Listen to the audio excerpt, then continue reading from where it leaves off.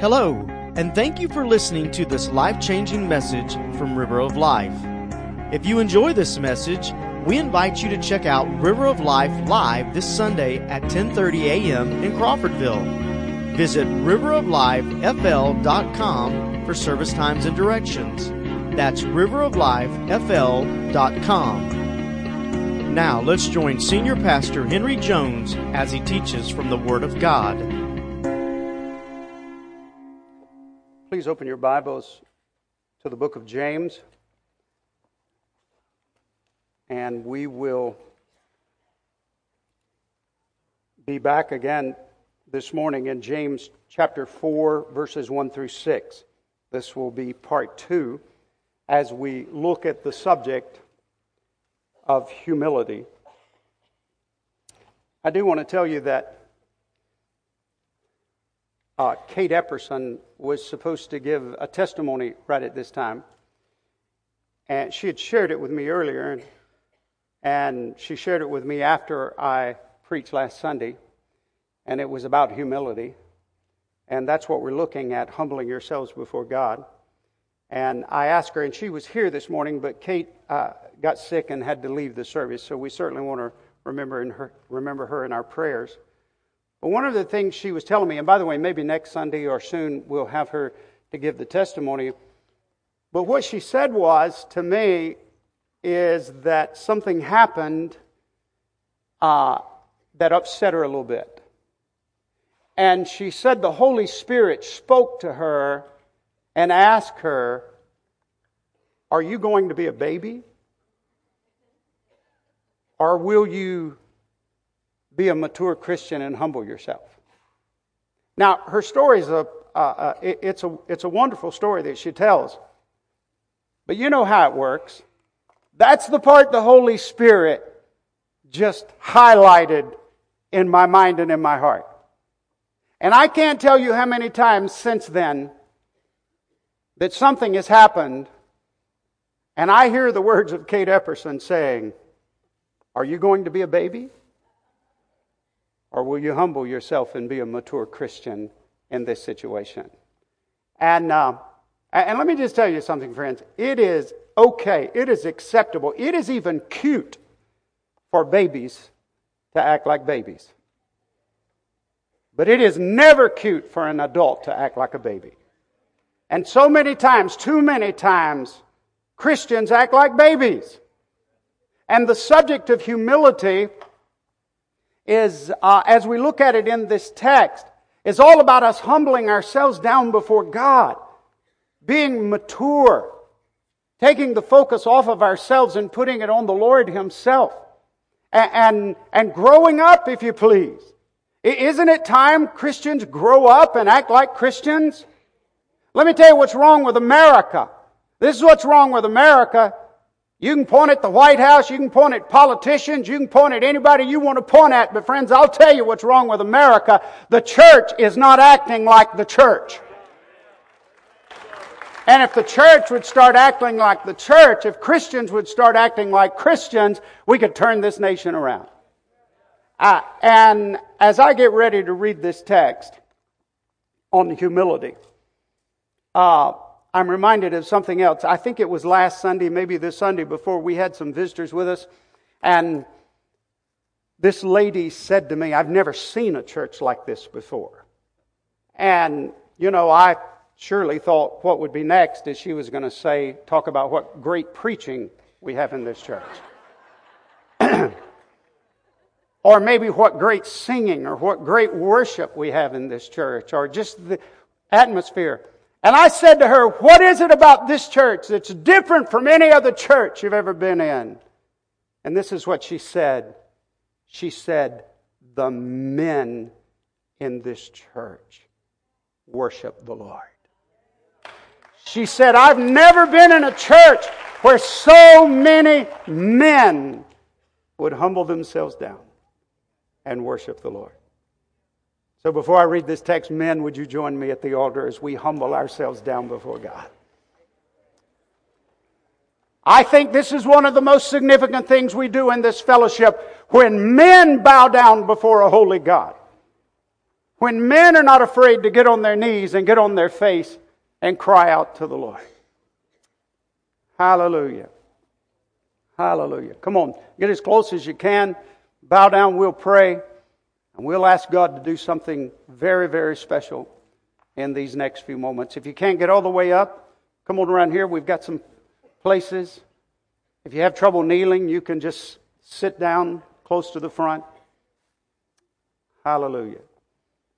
Hallelujah. Father, in that name which is above every name, we bow before you. In the name of our Lord Jesus Christ, your Son, our Savior, we humble ourselves before you. You are indeed the Lord God of all flesh, and there's nothing too hard for you. And as the men of this church, as the men in our families and our households, we bow down before you and we recognize that you are the great shepherd, that you're the one who leads. And we submit ourselves, Father, to your will and to your word. We want your will to be done in our lives. We ask you to forgive us, Lord, for the many, many times that we've gone astray, that we've not been humble before you. Forgive us, Lord. Father, we pray afresh and anew right now that the Holy Spirit of God would fall upon us, fall upon our families, our homes, and upon this your church, that the Spirit of the living God would be upon us, that there would be an open heaven above us this day, and the glory, the Shekinah glory of heaven itself would begin to radiate in this place, that heaven would, that God's will would be done, your will would be done in this place as it is in heaven. Father, grant that souls will be saved and lives will be changed. Grant, Lord, to each of us that sense of awareness that sin becomes exceedingly sinful and unacceptable in your sight, that we might repent and become a holy people before you. Bless this church. Bless these men. Bless these dear Christian women here today, Father. Bless our homes. And Father, we pray that a great revival will break out in this fellowship. But Father, we also pray that a great revival will break out in every church that names the name of Jesus and preaches your word, and that this nation will see a turnaround. Lord, we ask for you to do what only you can do.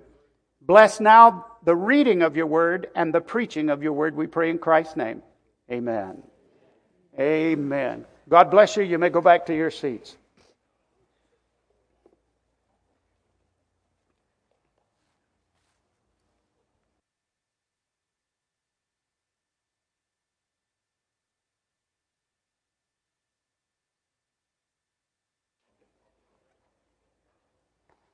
If you do not already have your Bibles open to James chapter 4, please do so now.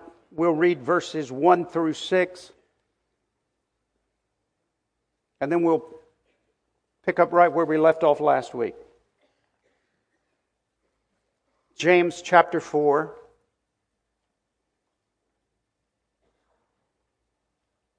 Beginning in verse 1. James says, "Where do wars and fights come from among you?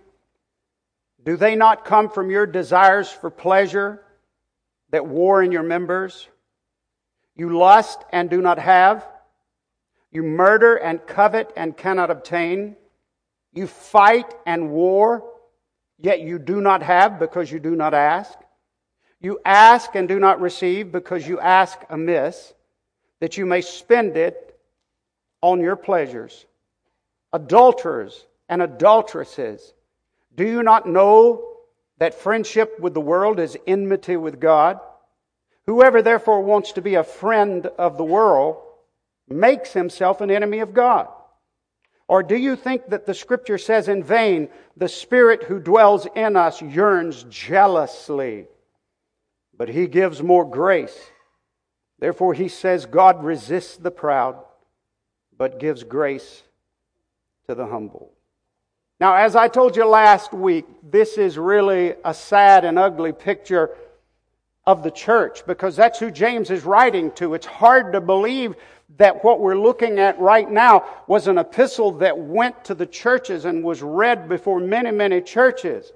He says you're warring and fighting. We see that so much in churches today. You're selfishly pursuing your own pleasures. You're full of lust and murder. You're coveting and destroying one another. Adulterers and adulteresses is what he calls them. He says nothing satisfies you. You are not praying at all. You're not talking to God about these things that you need to be talking about. You've got all this mess going on in your church and you're not even talking to God about it. And he says, and when you do pray, it's all about you. What an embarrassing description of the church that James was writing to. And I can tell you today that I believe it was divinely inspired by the Holy Spirit, and I believe it was divinely preserved to our day, because the church needs to hear the exact same message. The problem is that the church can get in a big mess if we're not careful. But here's the solution, and here's where I left you last time. And that is, humility is the answer. No matter what the problem is in your life. This is no exaggeration. This is all inclusive. No matter what the problem is in your life, humility is the answer. At least it's the beginning of the answer. Let me explain that in light of Scripture, in light of all the Scripture. Those of you who have studied the Bible very long, you will know that everything I'm saying comes right out of the Scriptures. God is our helper. The Bible calls Him that at times. He is our helper. He's the one who wants to help us, not hurt us. God is the one who rescues us. He comes to our rescue. When no one else can help us, He's the one who can rescue us. And one Scripture talks about Him being the deliverer. He delivers us. The Bible says He opens prison doors. He sets the captives free. He's the one who delivers us when we can't find a way out and nobody else can help us out. He's the one who redeems us. The idea of being redeemed means that God pays the ransom for our release. And you know and I know that He did that through Jesus on the cross. He became the ransom for our redemption. God is the one who satisfies us. The Bible tells us in His presence is fullness of joy. We can spend a lifetime looking for happiness, satisfaction, and joy, but God is the one who gives it. And I love the Scriptures that talk about He's our defender. He's the one who defends us. He's our high tower. He's our buckler and shield. He's our rear guard. He's the one who watches out for us and protects us. The Bible says that He is our healer. The Bible calls Him Jehovah Rapha, the Lord our healer. He's the one who can raise you up when nobody thinks that you can get up. Gene, good to see you in church today. God is the one who can raise you up when everybody thinks there's no hope for you. He's the one who can restore you. He's the one who can give you beauty for ashes and the oil of joy for mourning and the garment of praise for the spirit of heaviness. He can restore what the enemy has taken from you. He's the one who can give mercy and grace and turn everything around. He's the one who can give meaning and make your life worthwhile. This is no stretch. I'm not exaggerating. So far, it's all just an understatement. You see, the Bible says things like this, that when God is for us, when God is for us, who can be against us? Man, I just love that. When God is for us, who can be against us? When God is on our side, no weapon of war formed against us will prosper. You see, when God is with you, listen, when God is working in your life, nothing is impossible for those who believe. When God is with us, We are more than conquerors through Him who loved us and gave Himself for us. This is all Scripture. But listen to me. This is so important. Don't miss this. And I fear most of the church today has missed this. The only way you can get into the presence of God is through humility. The only way you can walk with Christ is through humility. You see, friends, everything I've just shared with you, all of those wonderful things that the Bible talks about what God is to us, it's all null and void without humility. It's all out of our reach without humility. You see, humility is the door that gets us into the presence of God. It gets us into the promises of God. It gets us into the power of God.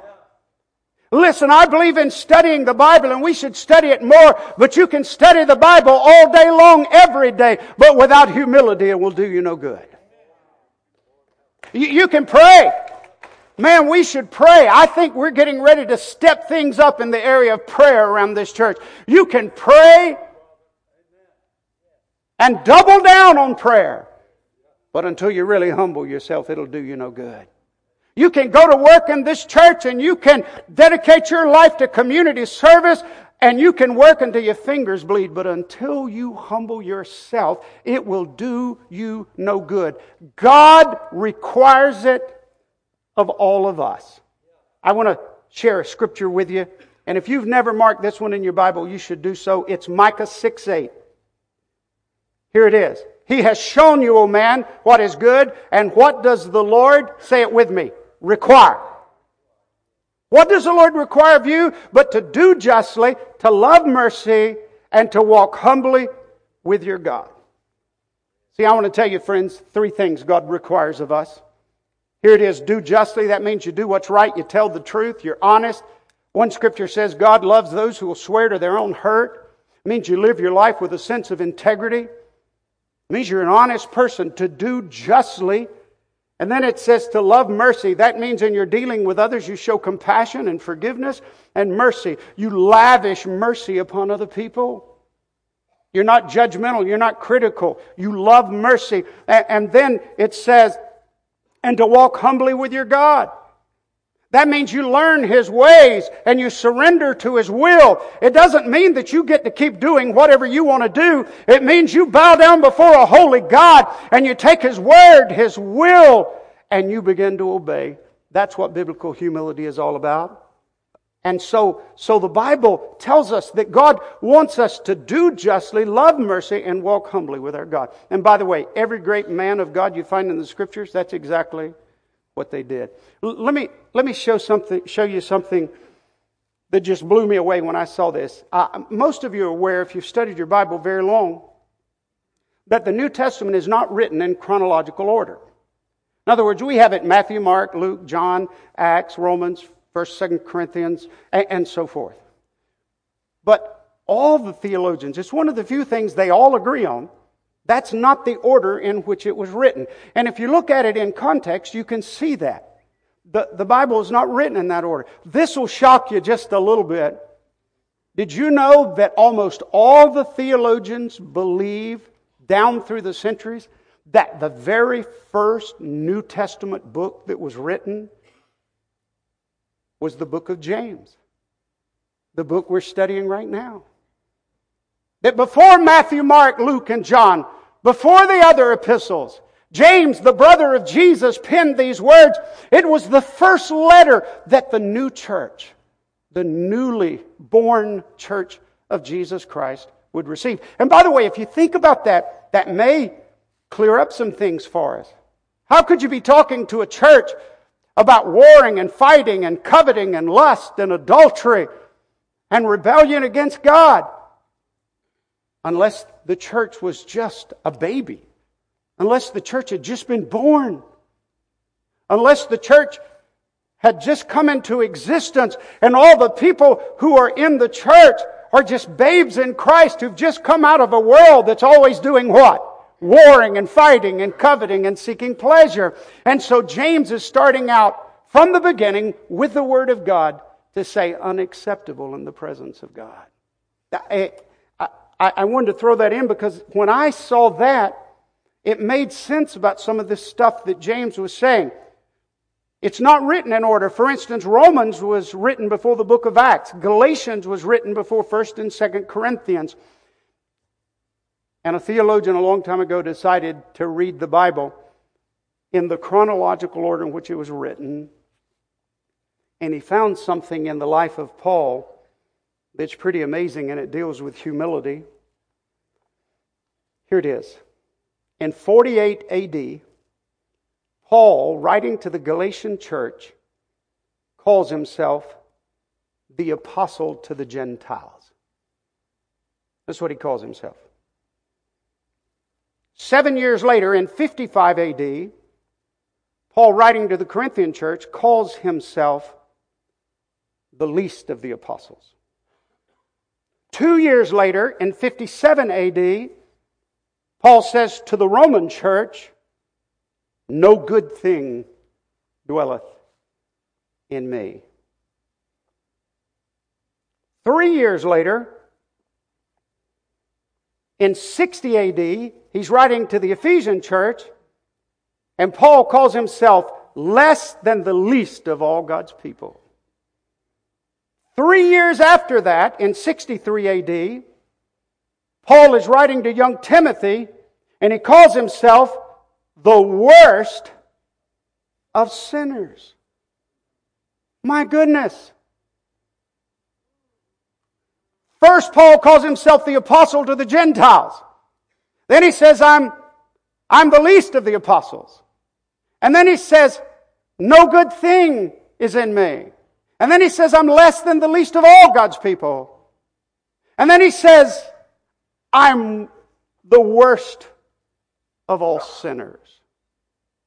Paul is taking this journey down, and it is amazing.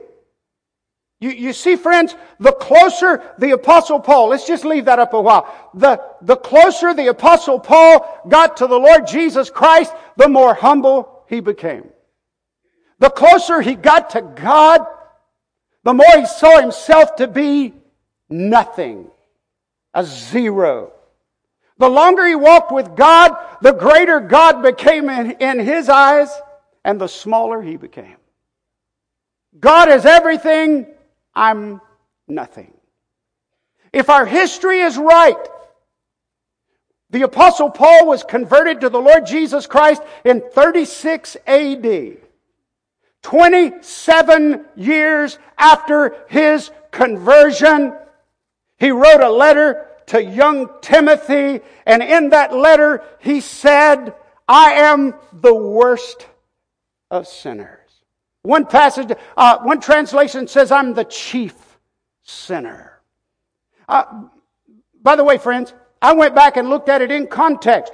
Paul is not saying, I was, past tense, the worst of sinners. Paul is writing to Timothy, and he said, Christ Jesus came into the world to save sinners, of which I am the worst.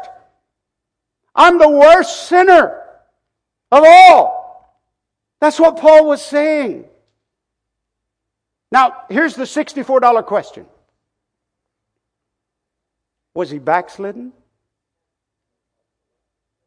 Absolutely not.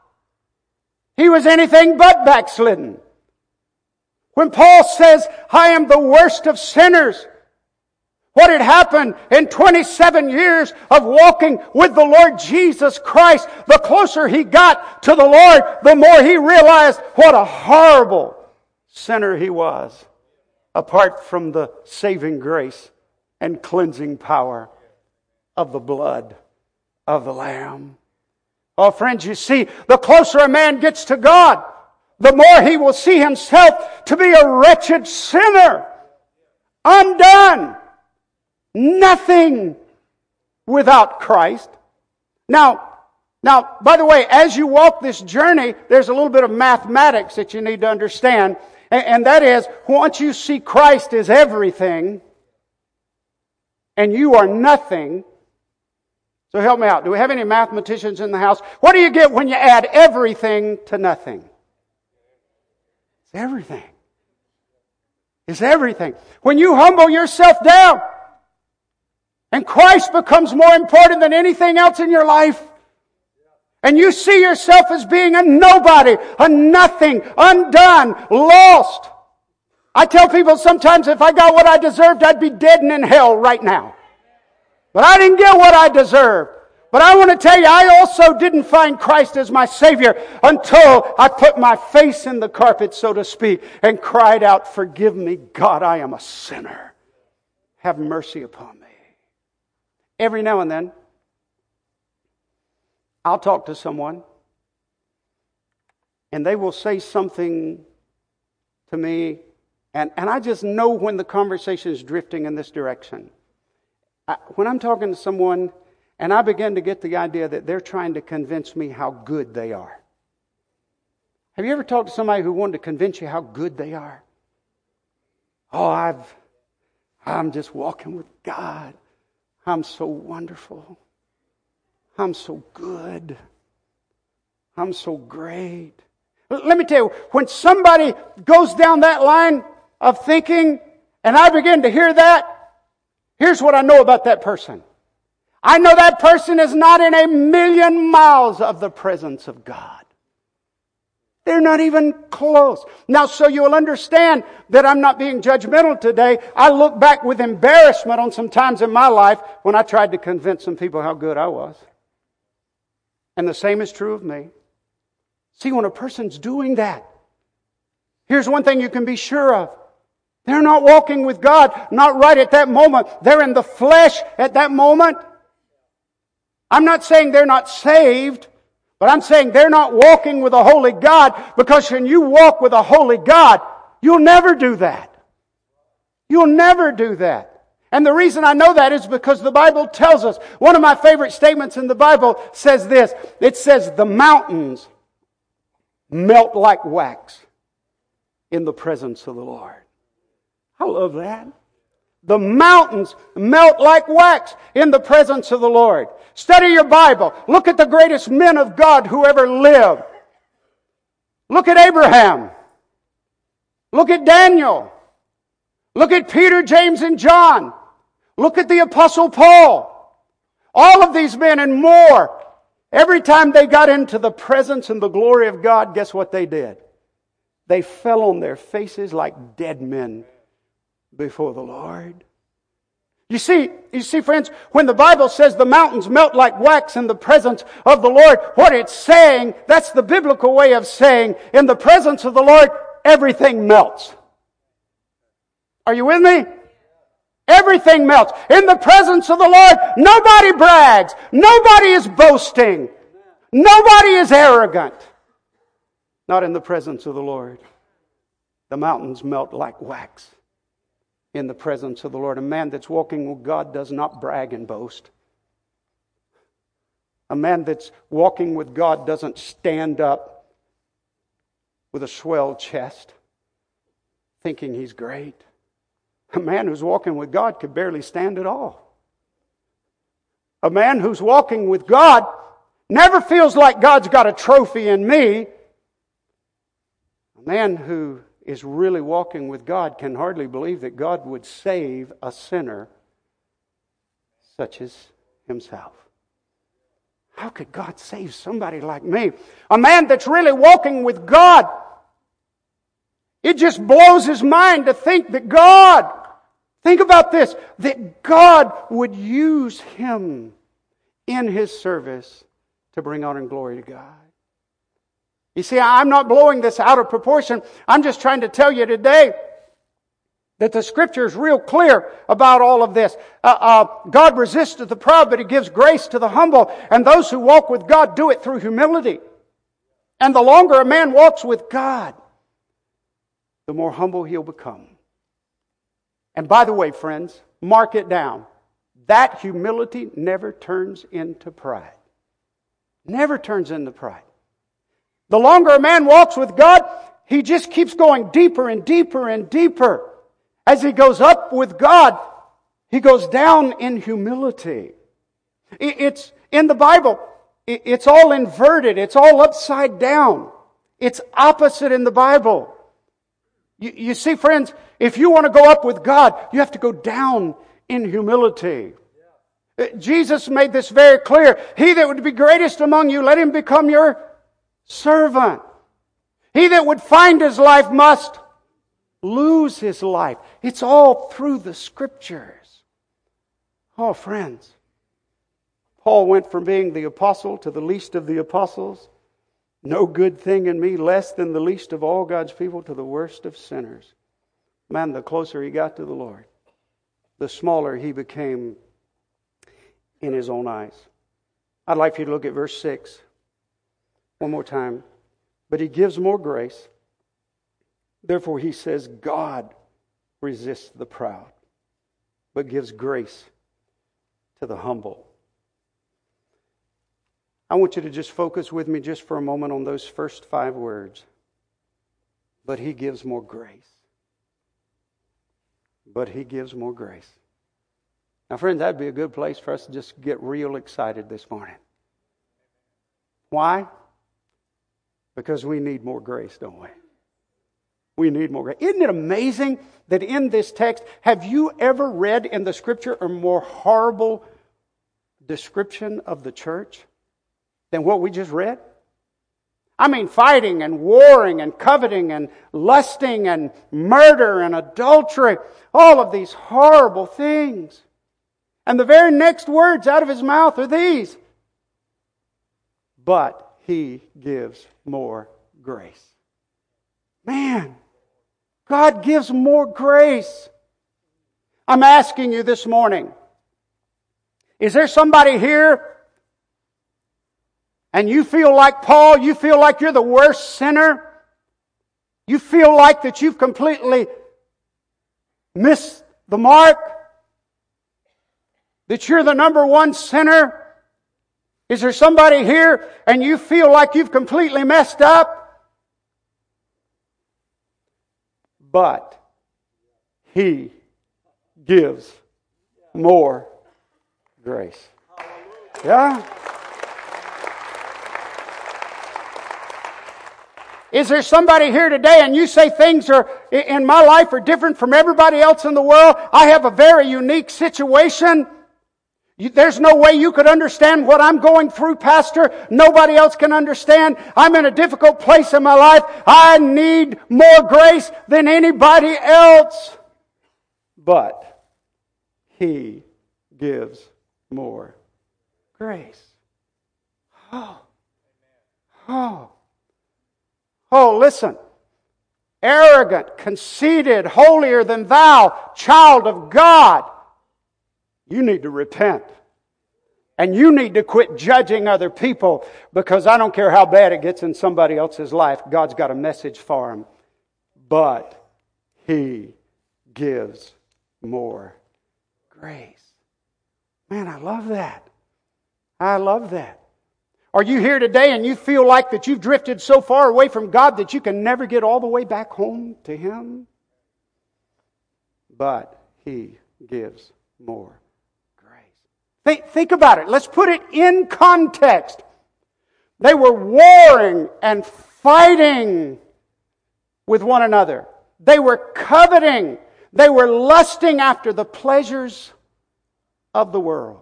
They were murdering and committing adultery.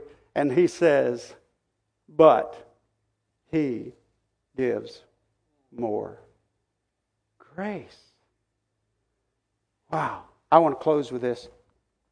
I'm going to give you the bad news and the good news. Here's the bad news. The bad news is things have a way of getting real bad in our lives, don't they? That's the bad news. Have you ever heard somebody say, it can't get any worse than this? Whew. Don't say that. Don't say that.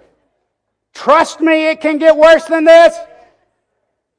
The bad news is, we all have feet of clay. We've all sinned and done that which was right in our own eyes. We've all fallen short of the glory of God. We've all missed the mark. We all blow it from time to time. We're all pretty gifted at making a mess.